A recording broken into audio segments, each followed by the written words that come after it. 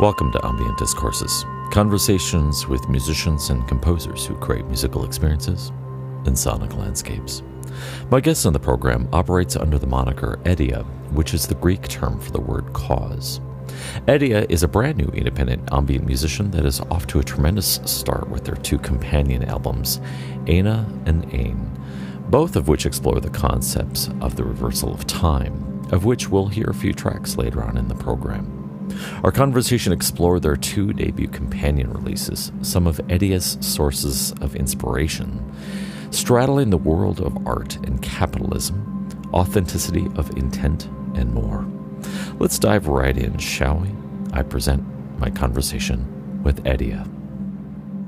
Well, welcome to the program, AITIA. It's great to have you here, and I'm really excited to dive in. We're going to talk about some of your music and maybe dive into some of the philosophies and things that drive us as human beings and as artists and creators. But hey, I'd like to get to know you first. Let's get to know you. How'd you get started into music? Hi, Michael. First of all, thanks for having me on your podcast. Yeah. I'm very surprised to be talking about this project so soon. In fact, that it's brand new. And I'm really happy to be here and be chatting with someone who loves music and ambient music more specifically. Well, if I can give you a little insight on my background, I started as probably most people in music. I started young with a classical piano, and I grew up in a kind of musical house, although none of both my parents are not musicians themselves, but we enjoy a lot of records, a lot of music, going to trips and listening to music. I had an array of teachers, piano teachers, growing up, playing Mozart and Bach and all these kind of things as a young boy, and at the same time listening to Beatles and progressive rock and Yes and Camel and all these bands, and that was kind of, that was the environment I was brought up in. And growing up, then I later started digging into guitars and kind of more rock music, more metal music, as most teenagers do, I guess. Yeah. The kind of rebellious phase with heavier kind of music, and then going past that, I think I started going into more of the world of art rock and electronic and synthesizers. I was always interested in sound and how sound affects us, and just the nature of sound, and not just playing a piano or a guitar or some instrument. That kind of was very fascinating to me. And so as I got into electronic music into my 20s, and I got my first, analog synthesizer, and started kind of exploring these areas, I found that I had an incredible growing love for electronic music, which I didn't believe I would, because, growing up into this kind of more rock, classical, metal sometimes world, electronic music was pop music to me only, and that was a very big misconception, I think. And now electronic music is such a big part of my life that I cannot imagine it without it. And so I think when I got my first synthesizer and started exploring sounds around that, I started creating worlds that, to me was just very powerful. You could just do this with one device and open up this whole new palette of sounds. But I never really got into like writing, if you will, ambient or electronic music on my own. It was just a thing that I did to relax, or something to do that I was kind of doing in between breaks of playing guitar and playing actual songs. And it was a very fun kind of laid back thing for me. That's really cool. So was this kind of like an act? I know a lot of musicians that I've talked to, at least during the pandemic, a lot of musicians who came into ambient music came into it because it was like an act of therapy for them, sort of, or a coping mechanism to get through the absolute insane difficulty of the pandemic. What for you kind of was the impetus that kind of drove your curiosity into wanting to explore ambient music? I would say it originates maybe before the pandemic, because Okay. I was after a point of exploring certain bands or certain artists, I started having a growing interest on more extreme kind of music. And when I say extreme, I don't certainly mean heavy music, but music that is pushed to the extreme. So, for example, I would dive into maybe some avant-garde or some lowercase or some really glitchy, or I guess intelligent dance music, as they call it, like Aphex Twin and those kind of artists, which to me, coming from my background, seem extreme. And so after I got these sort of artists to look into, then I somehow got pushed into more of the way of ambient music. And I can't remember really the origin of that. I can't remember the first album I heard that was ambient music, but it was certainly a point that you listen to an album of ambient music, and there's something that calms you down. It's something that possibly pushes you even to sleep sometimes. Such heavy sounds and heavy atmosphere that you just want to sit down and listen. But I really cannot remember for the life of me what was the starting point for that. And I can tell you now, I've been much more heavily into it than I was maybe before the pandemic, but I really can't remember what was the starting point. Yeah, that was a very similar experience for me too. And I came from a very guitar heavy background too, and you're right, at least for me it was kind of slipping into more, I don't know, I was looking for music that would help ease my brain a little bit, calm me down, or deal with anxiety or whatever. And it's kind of like that of course the famous quote from Brian Eno, music that's so ignorable but it's also entirely fascinating at the same time. And perhaps that explains in part why it's really difficult to pinpoint, what were some of the first things that you heard, because I can't remember either. I mean, I remember hearing Olafur Arnalds in the mix there, but I don't remember how I actually got into ambient music as well. So when you're creating, what typically is your motivation when you're sitting down from the DAW? What motivates you to in the world of electronic music? That is a very good question, and I think my answer is going to be very long. But no, that's all right. It's interesting that I always wanted to answer this kind of question. That's kind of the reason I originally agreed to having this interview, when I thought maybe I would just go unnoticed and anonymous. Well, I still am anonymous, but I'm still doing the interview. But anyway, I digress. Basically, my motive is to please myself, and I think that is a very powerful motive to have, and very freeing too, if there's no one to kind of put boundaries around your limits, and you just please yourself. You just make something that makes you happy. And my motive was always that I want to make something that is fulfilling to me and makes me feel happy and joyous. And so I've never had any intention of pleasing somebody else. Or there's this great quote actually by a musician that he said, an entertainer, he makes music for other people, but an artist makes music for himself, to please himself. I'm far from, it's very pretentious to call your own self an artist. I don't want to be, calling myself that, but I certainly like the idea of creating something to please you. And it's a very selfish kind of act if you think about it. Mm-hmm. But once you do that, I think it's like the paradox of having you want other people to enjoy it. Of course you do. You want other people to listen, as many people as possible.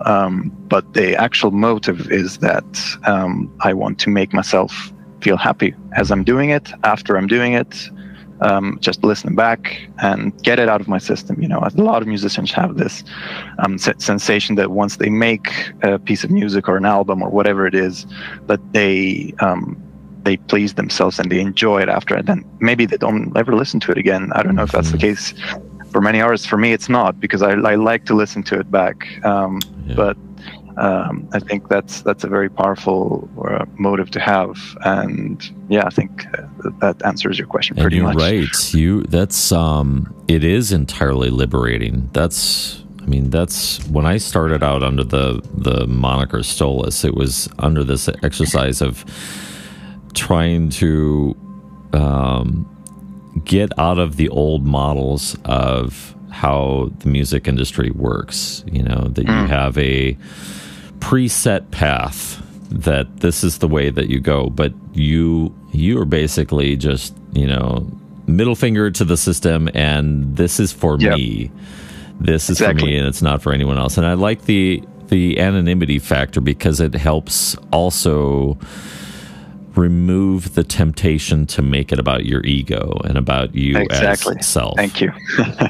That is exactly right, and that is the reason I keep the project to myself, and just very, as I said, when we chatted before setting up the interview, I did not mention the project to anyone, because I don't think I have any close friends that would enjoy the music, like legitimately. I don't want my close friends to feel forced to say, "Oh, this is very nice, this is very good."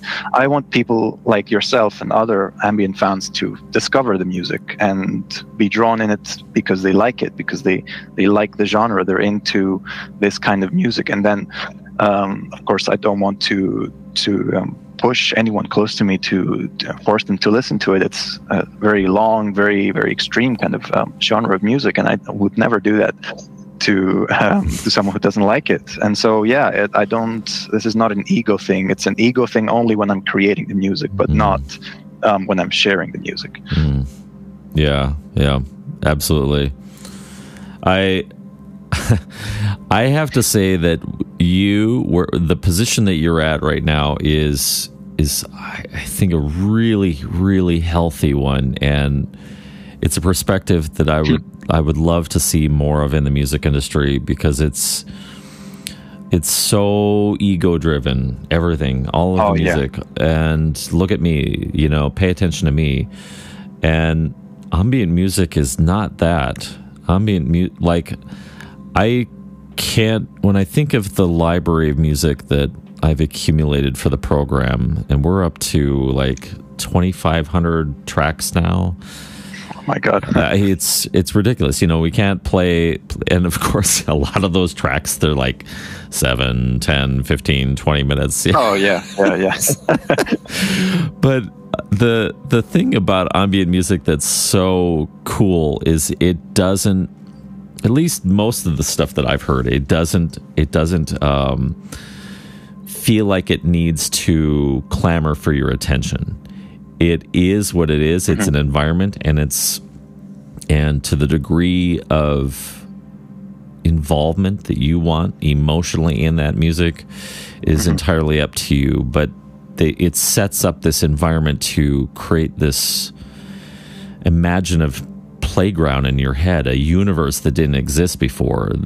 For me, it's a quite common experience to when I'm listening to music, and when I gave your albums, your 2 releases, a deep listen, it has a way of the imagination injecting itself into the composition, so you become a participant with the music. It's not a passive listening experience. I agree. Yeah. I've got a first track here that I want you to hear, and this comes from AITIA's brand new album, Ain, which we're dubbing as the White Album. This is entitled DNA Ladder to the Stars, here on Ambient Discourses.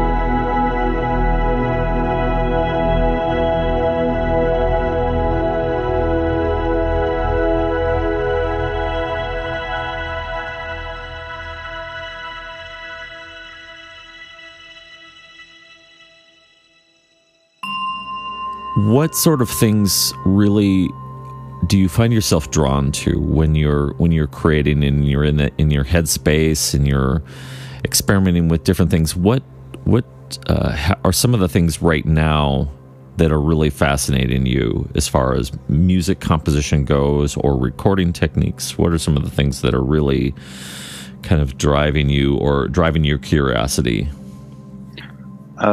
Basically, it's the reason that I created this project is that I enjoy music that has been manipulated in some way to do with time. And actually, I'm very, very interested in how reversed music sounds like, and how you can create something one way that goes forward in time, and then you can reverse that and kind of create this entirely new thing. And that has been very fascinating to me since I was very young, and discovering all these kind of bands doing this with reversed guitar solos and, reversed vocals and hidden messages and things like that. And it's something that, perhaps to my knowledge, I'm not sure, has not been done with more atmospheric and more ambient music. And so when I'm recording something, I'm always I have in the back of my head that I would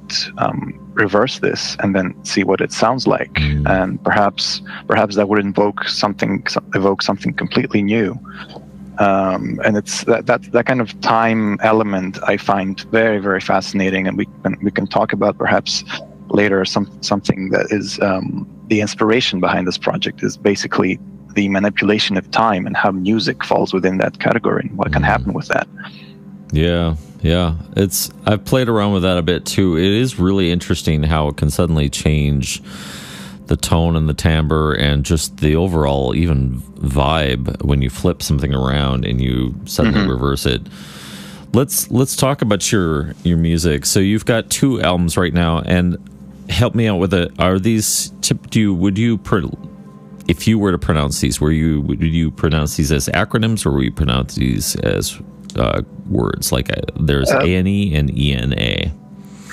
I would pronounce these as words, and okay. The reason why I picked those words is because they both mean one, and in different languages. In fact, Anna means one in Greek, and I think it's pronounced Ain, but I'm not entirely sure.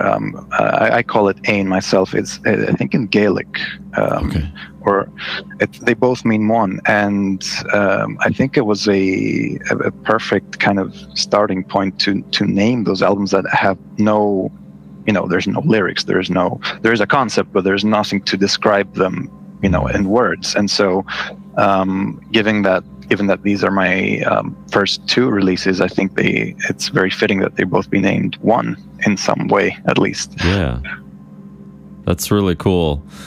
What are some of the other ideas when you were creating? I'm gonna really struggle with this now. Anna, Anna, the Black Album. Yeah, yes. So the Black Album. So let's talk about that a little bit. When you were creating Anna, what were some of the ideas that you were toying with at the time? To answer that question, I really have to tell you why I started writing this kind of music in the first place. And the answer to that is that I wanted to basically, I had this entire set of gear, like a synth, some plugins on my computer, and I didn't know what to do with them. I started playing around with them, and maybe I would get something interesting for 10 minutes and then play around with that, and then I'm done. And it's nothing.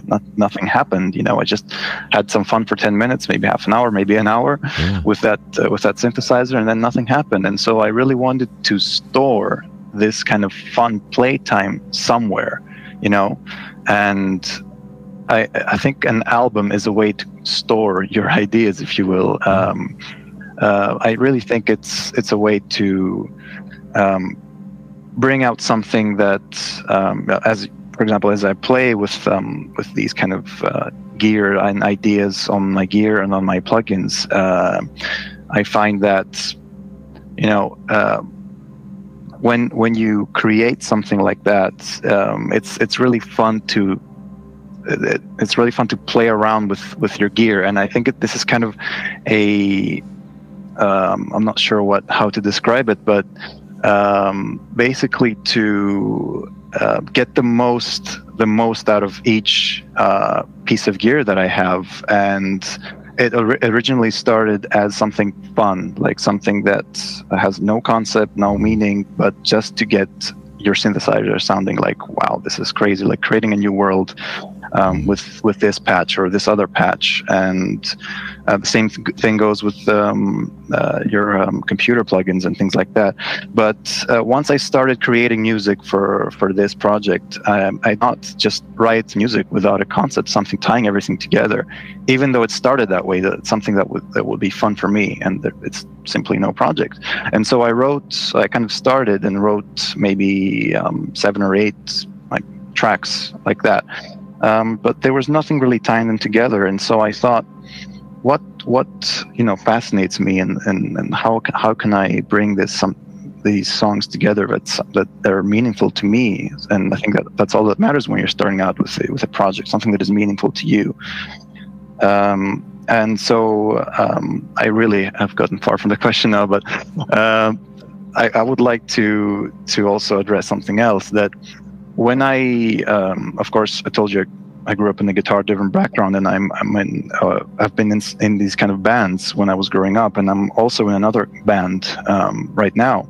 And I had an idea for this band, which was basically to write a song, and then in the middle, I would stop the song and reverse it, and then the song would go on reversed for the duration for the next half, and not just the guitars and the drums and everything that will go on normally. No, the entire sound itself is reversed. Oh wow! And that when I pitched that to the rest of the band, it was I got some mixed feelings about that, because it's very, very hard to pull it off if it's at all possible, with a singer and drums sounding all weird and words sounding all weird. Yeah.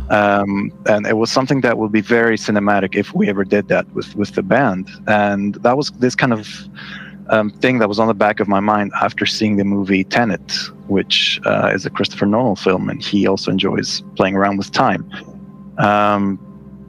Basically, after I came up with that idea, I thought, well, this is there's no way you can pull that off in the band, and so I left it behind until now, when I thought, wow, this concept really fits with ambient music, doesn't it? Because ambient music is all about sound, and sound on its own reversed without any kind of vocals or drums, having this kind of kick and snare element in the music. It really, really could be something. And so these 8 songs that I wrote, I decided to split them in 2 albums, and then having them reversed for the second half of each album. And so that is why both the albums have that name, which is also reversible on its own if you think about it. Yeah. Anna and Ain are palindromes of each other. Yep. And that is sort of the tying together, the grand concept behind this project that I wanted to.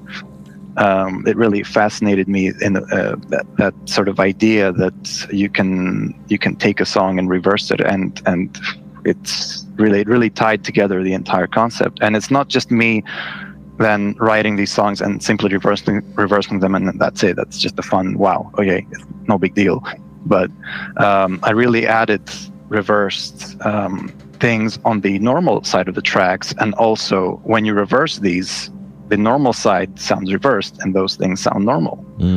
Yeah. And it's kind of, I know it can sound very weird, and maybe it's nothing. Maybe it's nothing too exciting for somebody else to listen. It's not the point of the project. Wow, this is a reversed album, but it is the inspiration and the kind of the grander concept of time. I'd like to play around with time, and so I think that's what really tied the process for these 2 albums, and so that's why I call them my debut albums. It's really just one album, but I like to split them up into two worlds. And I think that I'm not sure if I answered your original question. You did, I really dude. kind of got off track there. That is really creative. I really love those little small details that people put into their music that most might not pick up on, but the minute you make some sort of reference somewhere, it kind of gives you a little bit more of a context into the thought process or the creativity or the genius behind what someone's doing with their music, and adding these little unique flavors. Like I'd explored the reversed concept once before. I had a composition where I determined in advance what the overall chord progression was going to be, and what like some of the melodic stuff would be. And then, what did I do? I had first, like, so it was a piano composition, but so I took one, played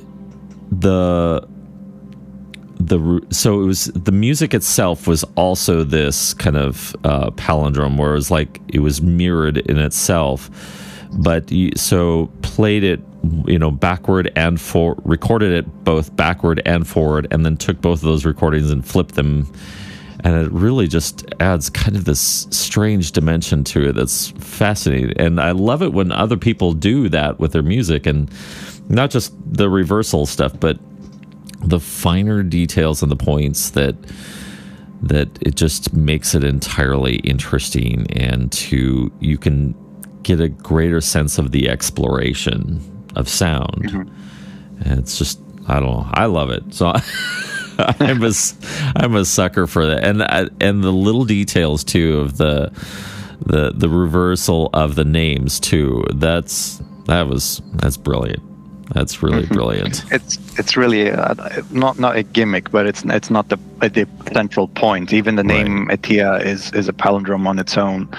Not phonetically, because it doesn't sound the same if you say it backwards, but the letters themselves, they rearrange themselves in kind of the same way. And it's also the meaning of that word that I find very poetic, and basically it means reason or cause in Greek, and that is the kind of the reason for my own discovering and the reason as to why I'm doing this. And I think that is a very good name, perfect name to encapsulate this kind of project. And it might amount to nothing, but I'd like to discover what the reason for me doing this is, and I'm really not sure myself, if I'm being honest with you. Well, I don't think that there is. I mean, there doesn't necessarily even have to be a reason for behind things, and things can just exist as they are. And it's I'm really warming up to this idea of music as not just a snapshot in time, like a photograph, like a representation of something that happened. But I'm coming around to this idea that music is like a living entity, and that it's kind of, it's a little bit of hubris to think that we own music. The music that we create, I think, because the minute that those frequencies are captured in some sort of digital format and it leaves the universe of your little tiny world of music production, and then it ends up in someone else's listening space, it's, who knows what's going to happen in that space. And someone might passively be listening, they might be working, and it's just something to kind of soothe their brain, or they might actually be deeply listening to it in some sort of, maybe even a meditative experience for them, and they're able to inject their own personality, their own history, their into the music, and it becomes it's a further deviation from the original. It just becomes someone else's creativity. Because, and how I got to this point of view was really that that underneath it all, we're all just this collection of atomic particles, quark particles, all the weird little things that are all, it's just like energy and electricity just running through us. And music is just the same way. So it's almost like this facsimile or this carbon copy of our interaction with the universe, and now it just has its own lifespan.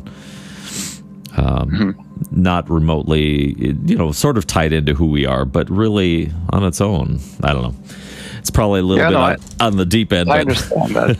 I understand that. No, I like these kind of points, and I agree that music, once it's out there, it's hardly your own, because everyone has his own or her own point, and they grew up differently. They have different influences. They grew up in a different environment, and the time they listen to the music also plays a huge role as to what kind of emotions it will evoke. But yeah, I agree with you that it's not your own. Once it's out there, and it's whoever listens to it that brings their own kind of little piece to the more kind of grander puzzle of the piece or the album or whatever it is. Enjoying the podcast? Become a monthly sustainer today at stolas.com/support. Your modest monthly contribution helps enable me to improve the programming, reach a wider audience, and provide you with quality ambient content. Please become a monthly sustainer today at any amount. Visit stolas.com/support. All right, I've got another track here, and this comes from AITIA's other album, AITIA, which we've dubbed as the Black Album. This track is entitled Supersymmetry, here on Ambient Discourses.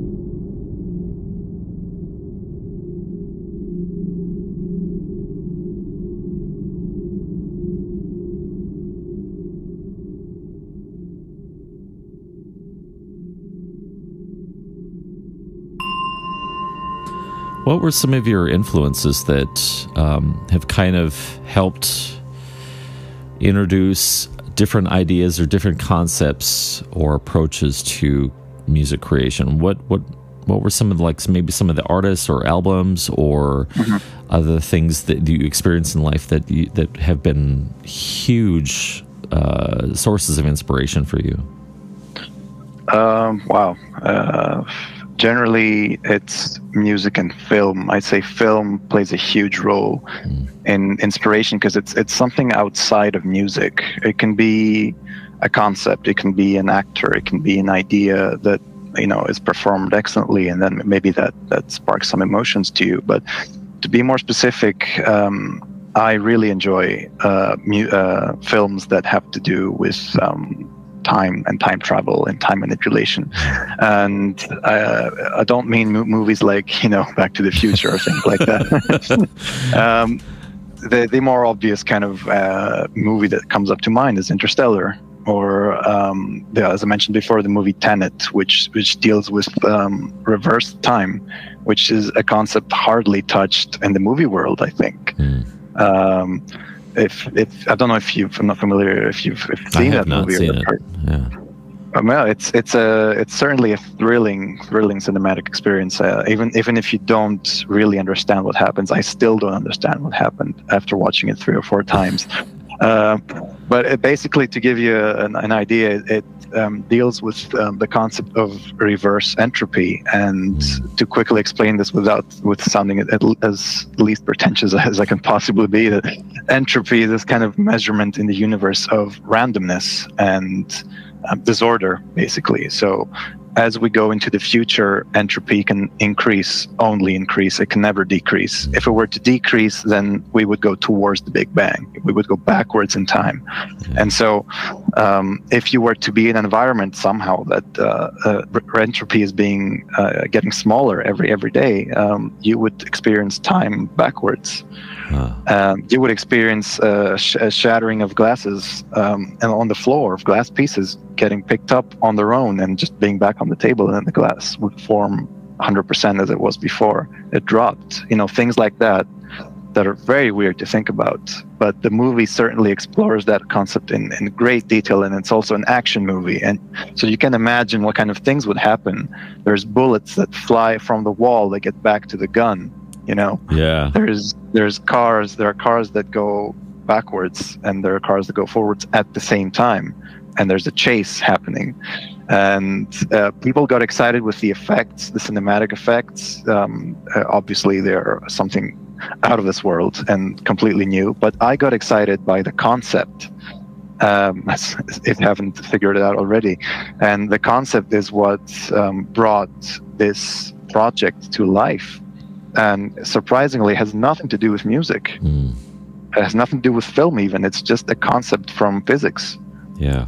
And I'm also a big fan of physics, not in a technical, but in a more fun kind of way. I'd like to explore, like an enthusiast, certain concepts. And I think that film was point zero for inspiration for this project. And then films like maybe if you've seen the movie Arrival, with the aliens and the kind of cyclic manipulation of time, which is also something that I find very, very interesting. This sort of idea that once the universe ends, there will be another one, or before the Big Bang, there was another universe, and sort of this kind of oscillation between point zero and then the just massive expansion of the universe and back to point zero again is very fascinating to me. And the world of film that explores these concepts is hugely, hugely powerful to me, and it just speaks to me for whatever reason. It speaks to me on a spiritual level. Yeah. Well, it shakes up what we've accepted as just the norm. We accept time as this thing that just keeps moving and moving and moving, and when really, I think, I don't know, for me, I've been absorbed by some of these but I've been absorbing these different ideas from mystics and philosophers about time, and just how much of an illusion it really is. Like the illusion that there's a past, the illusion that there's a future, and it's all just this continual motion of movement in the present. And then to take that idea and flip it around as reversal, that's crazy. But that I love that stuff. I'm a sucker for that sort of stuff. There's a who was it? There was one mystic that I watched a lecture of his, and he brought up the idea of, now I struggle with like reincarnation. That's one idea that I really struggle with, but he rephrased it in such a way with different language, and he was like, all right, think about your death. You when you die, we presume that there is nothingness. You know, you go from somethingness. I'm in this meat casing with a pink meat computer telling me what to think, what to do, and I die, and that's it. But then he flipped around. It's like, well, what about your birth? That birth came from nothingness. And the idea that, well, if your birth if you came out of nothingness in your birth and you leave into nothingness, you could presume that it might be possible then that at some point you spontaneously exist in some other, I don't know, other entity, some other form, some other energy, who knows? And it could be in reverse. Hope not. Yeah, who knows? That is powerful to think about. Yeah, I've never thought of it that way. That you know, you sort of emerge from nothing and you go into nothing, and that can be one and the same, can't it? It's a good metaphor for that, I think, is the world of mycelium and mushrooms, because the root of all energy and existence in that world is the mycelium. So it's a communication network. It's sharing resources. It's, you know, everything from sharing moisture and sustenance to whatever. It's even communicating, like if there's pests, mycelium will withdraw from certain bacterias, and but then you get these temporary little fruiting bodies of mushrooms, and I kind of liken that to the human casing, that we are just this temporary existence, this brief expression of the universe, and then boop, back down to the grow. And then mushrooms are actually then consumed by the mycelium and then redistribute those resources back through the network. It's really, really fascinating to me. But I digress. Let's That's fine. These conversations beyond music and whatever it is, they're very fascinating, very engaging, and so you can digress as much as you want. And I feel like I can do the same. Yeah, absolutely. There's no rules here. The minute someone comes up with a rule, I'm going to end up breaking it anyway. So. So let's explore the idea of so you've intentionally gone this route of kind of steering away from the ego. You're choosing anonymity. This is a self-expression for you. This is for when you see other artists out there that are trying to play the game. What if you could get someone else to pause and see a different perspective? How would you communicate to them this idea of an egoless musical expression as an artist? And I don't know if that made any sense at all. It sort of made sense in my head, but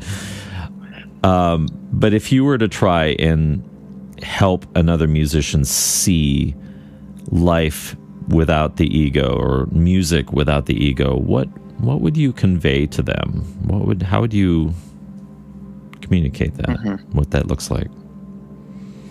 it's very hard to have music without the ego. I'm not sure that I'm even doing it with this anonymity. It certainly feels like it, that I'm, detached from the idea that I'm doing this to get attention or whatever it is. But if I were to pitch it, if you will, to another musician, I would tell them that it's much more liberating than creating something that people know that you created it. In a way, they sort of expect you to create a certain type of music before you've even created it. I mean, and it's by how you look.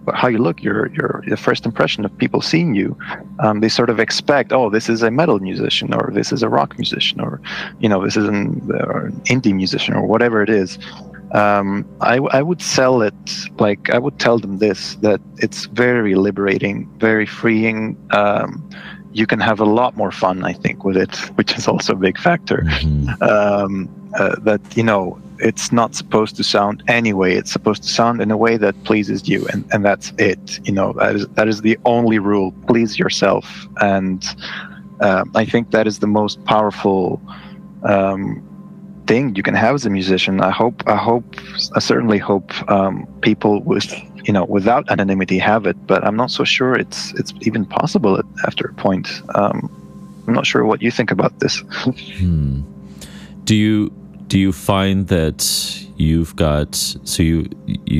mentioned that it's liberating and there's a lot of freedom? Do you find yourself still beholden to have to create a certain type of sound, or do you feel completely liberated from that?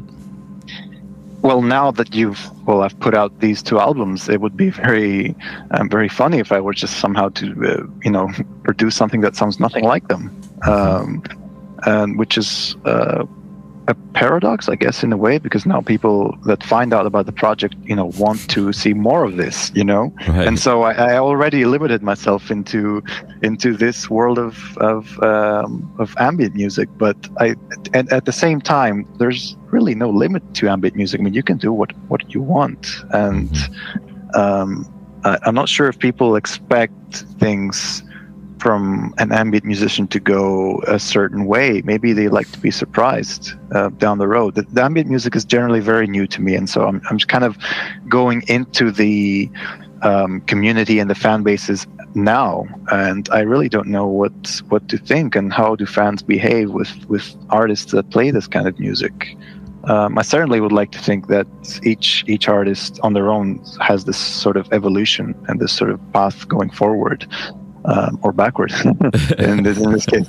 No, but there's something that makes the second album not better than the first, but more evolved than the first. And this is sort of going in hand to hand with how you're growing as a person, how you evolve as a person, and I think, that is what I think about this sort of concept of evolution and expectations. But certainly it would be very funny if I just came up with something that sounds, like an electronic dance music record that nothing to do with that. There's certainly a box. You're certainly in a sort of world once you create something. I was not in that box before writing the first note. I would say, wow, I'm creating this project. What would it sound like? That is the only time that I had no limitations. It could sound like anything. But now that these things are out there, it has to sound a little close, just a little bit. Isn't that the irony? You go into this with sort of anonymity, and you're trying to kind of just please yourself. You're exploring, and the minute the minute that you've created this, like, all right, this is your identity now. You've created a model for other people to view of yourself. That's a head trip. People like it. Yeah, exactly. If people end up liking it, it's hard to divert from that. You have to create more of this. People love these things. If you've come to enjoy the conversations on Ambient Discourses, stay connected and don't miss a beat. Sign up on the mailing list at stolas.com/relaystation. You'll receive monthly updates, commentary on new releases, and free music downloads. Sign up today at stolas.com/relaystation.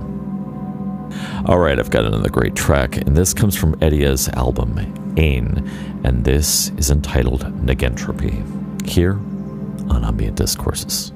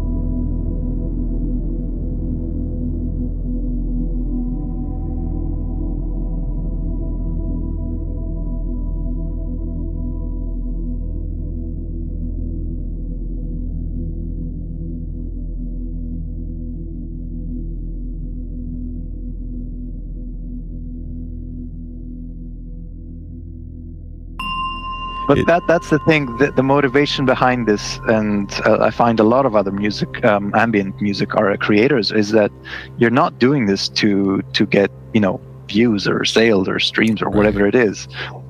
We're far from that, and especially me, I'm far from that. I just want to create, and that is something that I found is not always the case with bands or people in the music industry. You cannot just create. You also have to promote. You have to play live. You have to do all these things, marketing. You have to talk to people, that are nothing to do with the music itself, but it's a given that you have to do these things if you want to be in the music industry. And I'm not sure if I want to be that person, working in the music industry, because I want to create. And I don't think the music industry is entirely an industry based on creating.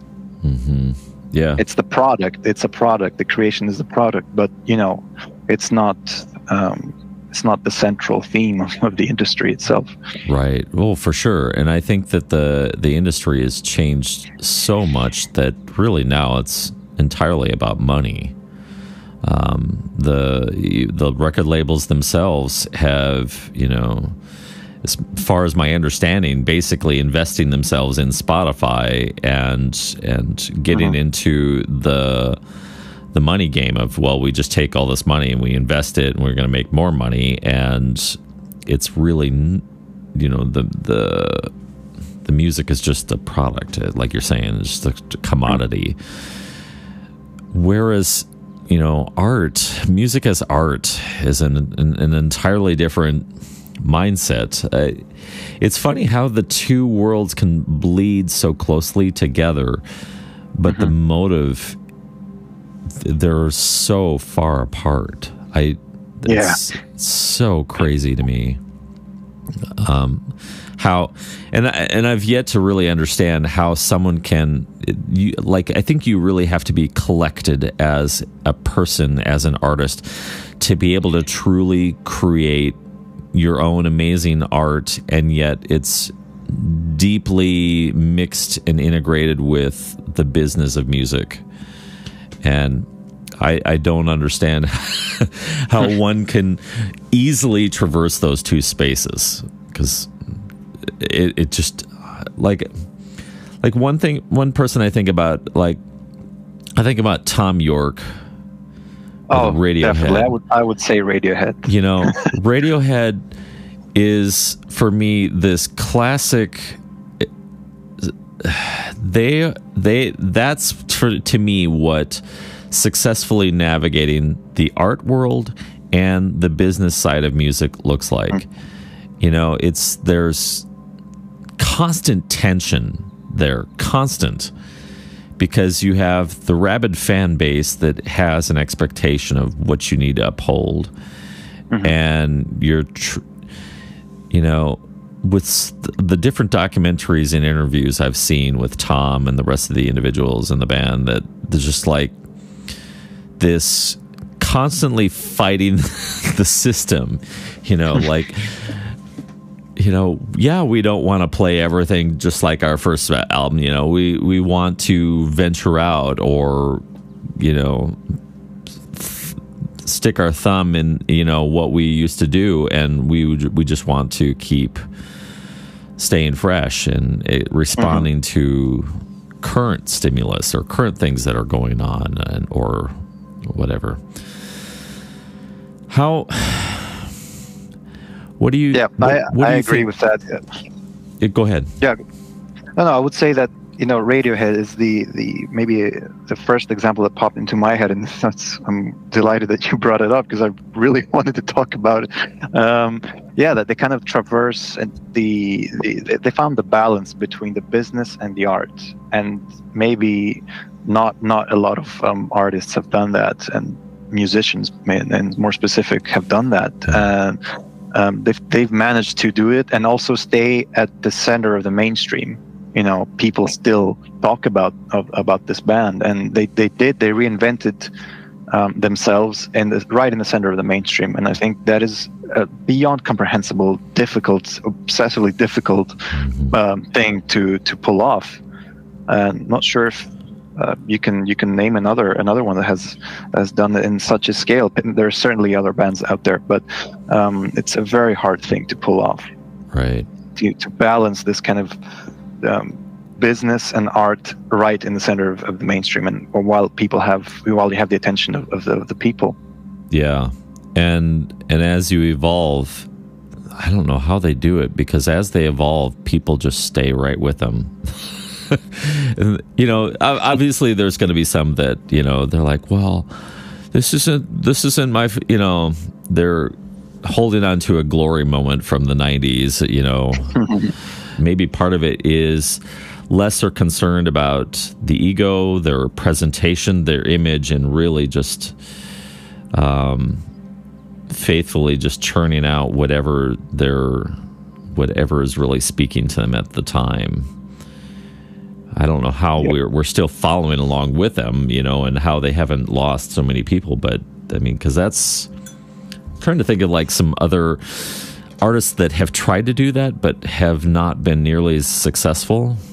Maybe a good example of someone who's played it safe in their evolution. Like I would think about like U2.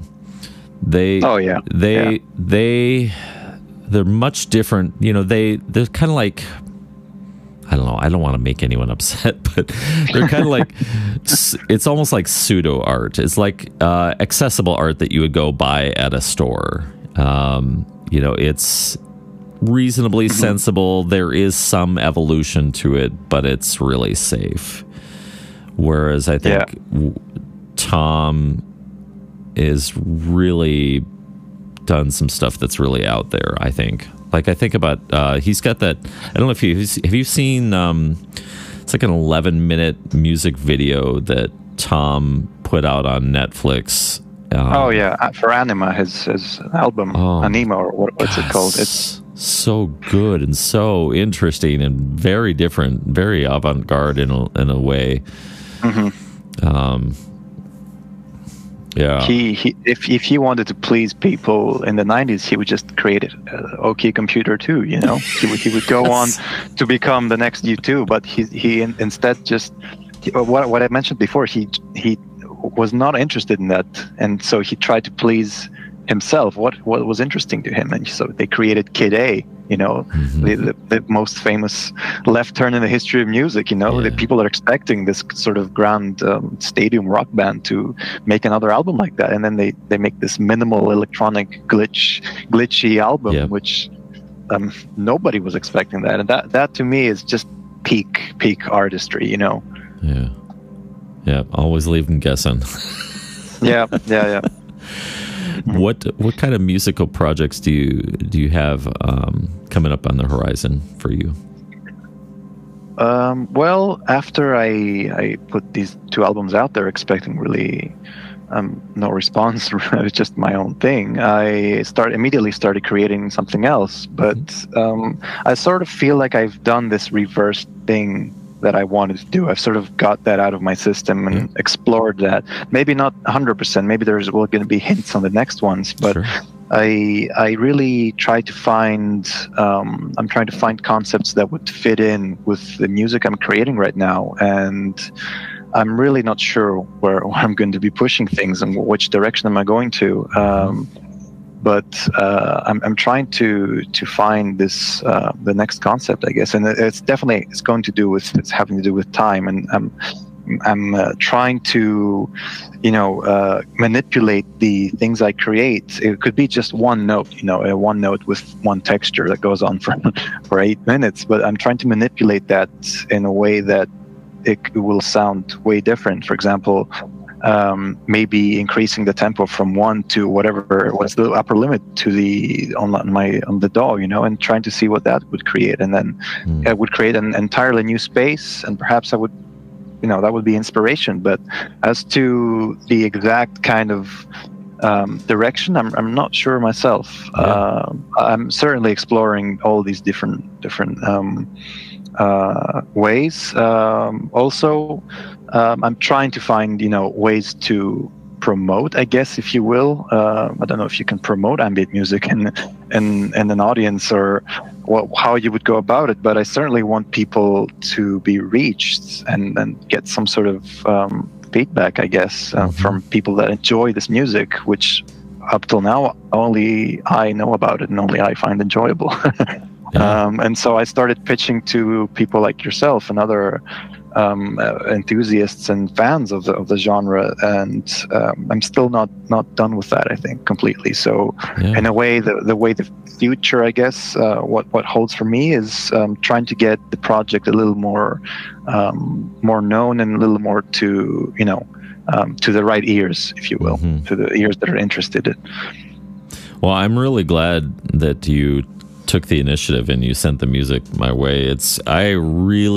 I think you sent Anna first, and I really, really enjoyed it. I really loved the sonic space that you created. There was this kind of, in the midst of kind of the slow burn of the drone and the slow evolution, there's just this kind of,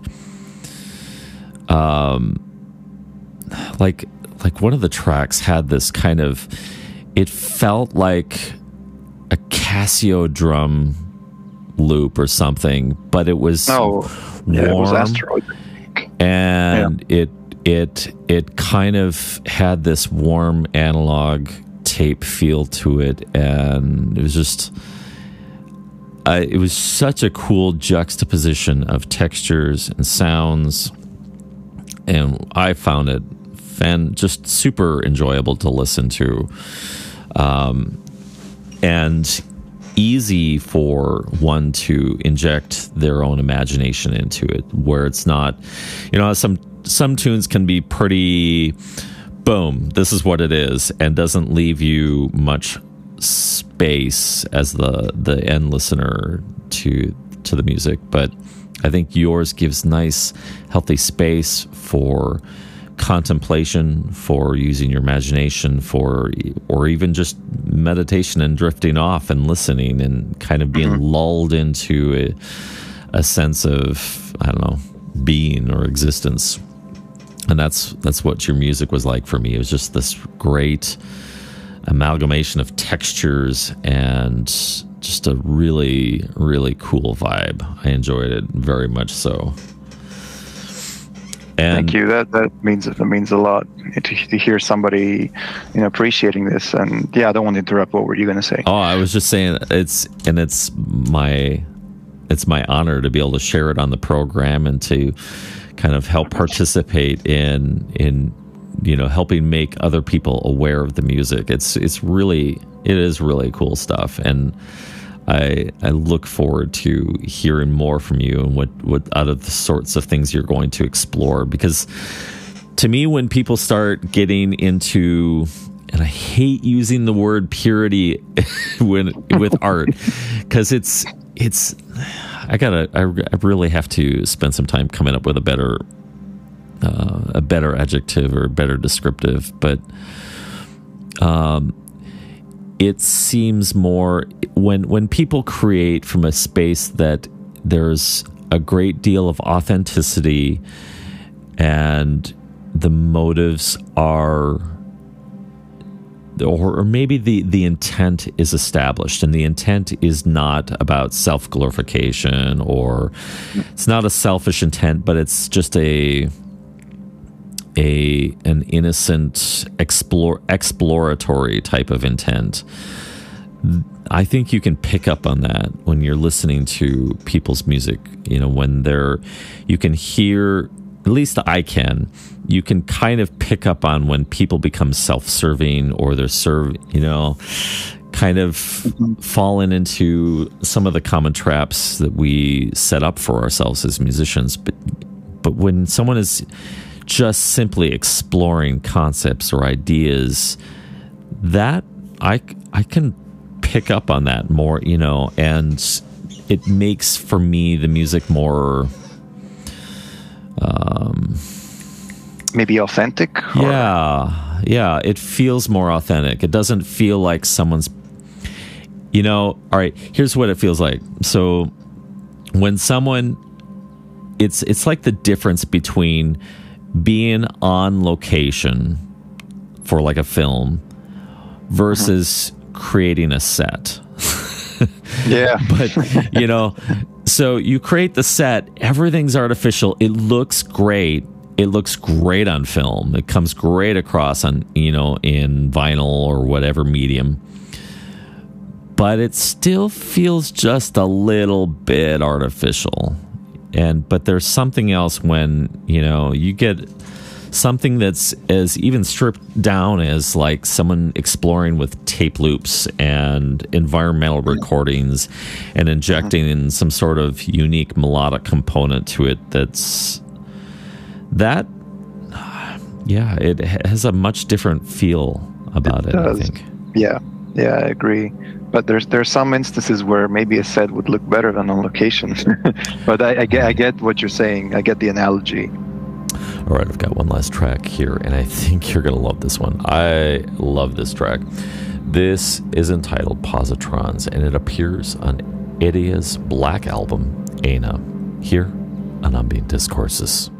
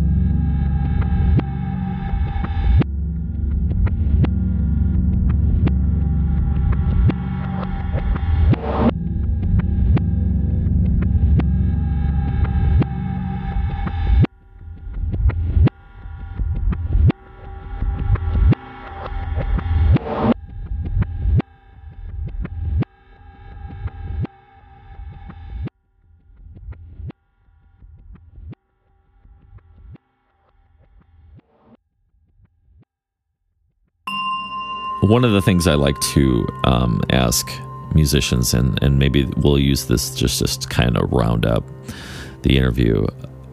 I like to offer people the space to kind of share some of their own thoughts or advice. Like, I think about musicians that are starting out, or musicians that are floundering about trying to figure out who they are or what their sound is or where to go with their music. From your own experiences, as you've explored the authenticity, creating art with authenticity, what would be like one or two bits of advice that have been really important for you or have been a mainstay for you that you really think that other musicians would do well to pick up on? I should be the one taking advice instead of giving, because I'm the one starting. I'm the one starting now. But the one thing that has stuck with me, I might be repeating myself here, but the one thing that has stuck with me is that the artist creates music for himself, and I think that is the most powerful thing. You cannot go wrong if your motive is that, I think. And people certainly can pick up, like you said, you can pick up on that. And when someone is being authentic, and when someone is being trying to feed maybe a past of the a glory of the past, or trying to find out what people are currently into and then making more of that, I think people can find that. They see right through that now. And so the one thing that certainly drives me is myself, and listen to what you like, listen to what pleases you, and this goes beyond the music as well, and it goes into other forms of whatever project you're working on. It can be the album cover, it can be your name, it can be the way you approach people and promote the music. It's just whatever is nice and not nice, or whatever is appealing to you, whatever somebody proposes to you, and your gut instantly you get this feeling that this is wrong. You just know, you don't know why, but you just know that it's not maybe the best idea. So for me, one piece of advice would be to listen to yourself and listen to your gut. It can sound a little bit cliche at this point, but you understand the intent behind it. Yeah, and I think it's okay to repeat yourself. I think that's part of reinforcing ideas that are important to ourselves, or ideas that we're working on trying to implement into our life. And sometimes you have to kind of, metaphorically speaking, beat a dead horse until it really sinks in that you're right. And like you said, it is entirely liberating when you're creating for reasons for self gratification, or to grow as an artist, to grow as a human being, and to explore music as just authentic expression, and not trying to keep that ego in check. I think it's I think our default programming, we love to place too much energy into that ego, and I think and actually, here's the thing that I think that makes, where I think ambient music and cursory genres have a unique opportunity with like, if you spend any amount of time out on Instagram watching people's reels or on TikTok or whatever, it's this cacophony of ego. It's just that's a good name for an album. Yeah. Go ahead, you can have it. It gets exhausting. Like, so many opinions, so many different ideas, so many different,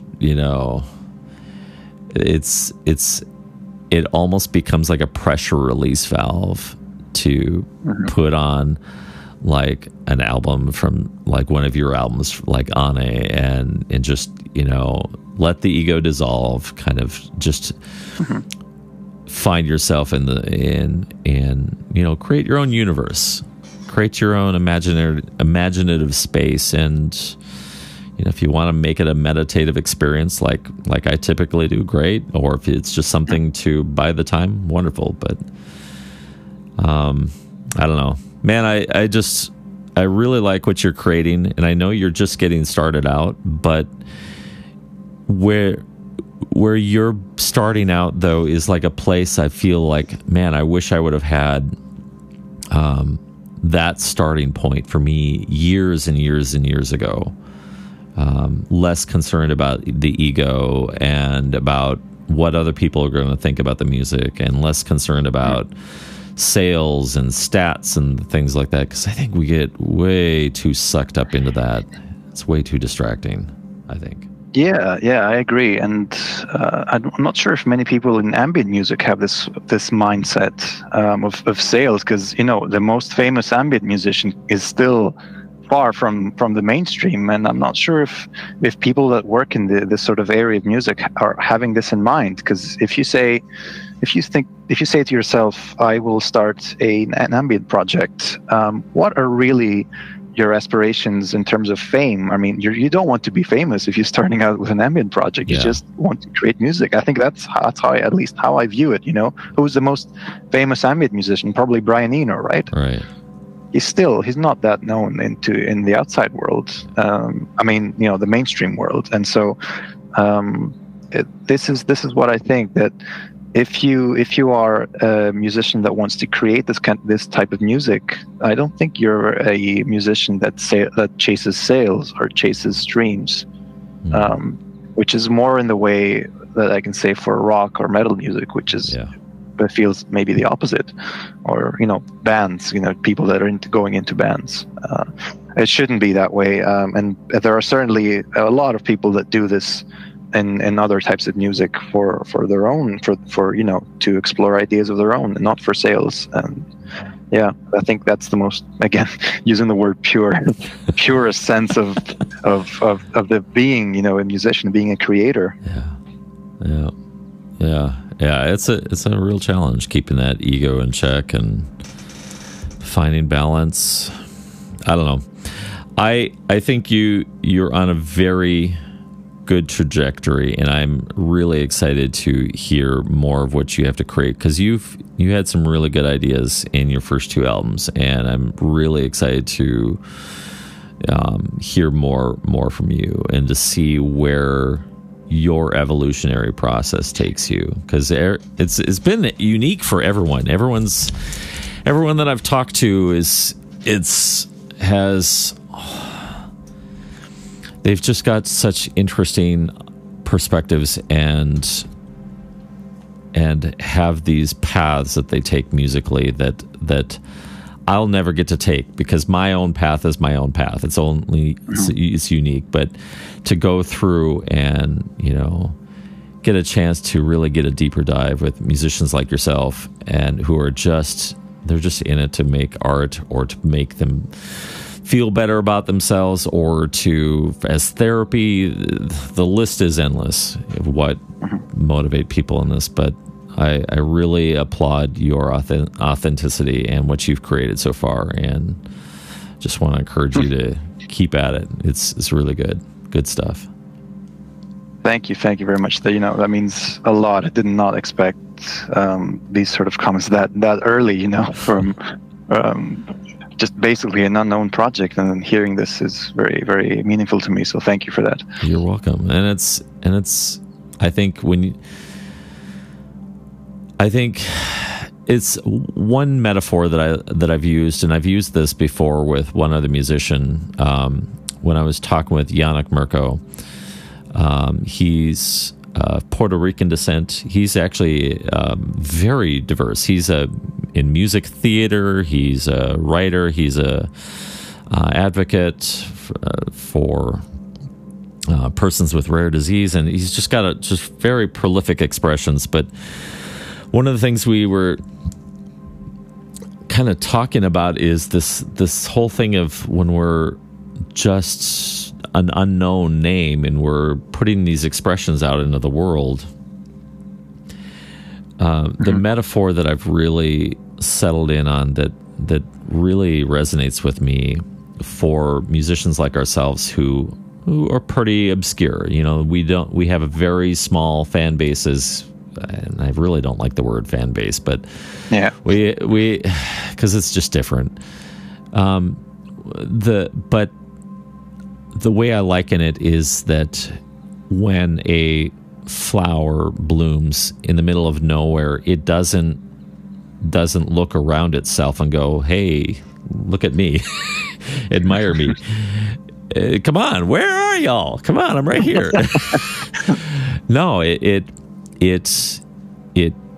comes into being. It's birthed from the soil, has its own lifespan. It produces its blooms, it serves its purpose, and then it withers and goes into dormancy and prepares for its next cyclical season, or and it never demands attention. It just does what it does. And as an artist, you create. It's just what you do, and you don't need the attention to make your art valid, or to make it beautiful, or to make it really out of this world. I mean, I've heard some amazing music that, 1 or 2 likes or whatever on their socials, and just remarkable stuff. And the level of popularity or the level of acceptance is irrelevant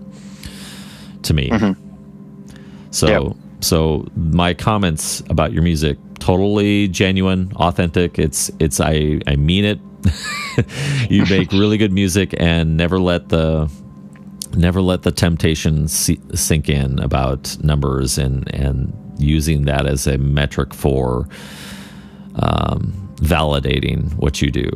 I think the fact that you're making music to please you and to make music that is authentically and your expression, that's great. Keep it. It's innocent. I love it. Don't let it get destroyed. Don't let it get tainted by the rest of what the world is doing, please. It is innocent in a way. Yeah, I agree with you.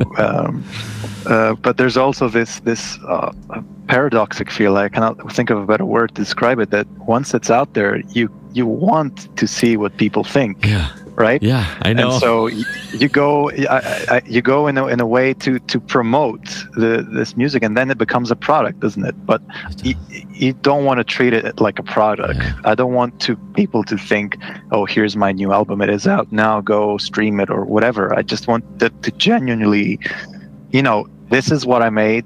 I think you might enjoy it. Give it a listen if you want, and that's it. Yeah. And I can sound as less of a salesperson as I can when I show people the music. I feel like this is a very frustrating paradox, because you come from a headspace that I'm just going to create this, and whoever likes it, that's their own business. But then, if it's out there, no one knows about it. Is it art? Is it art really? If nobody hears it, I don't know. It's a question that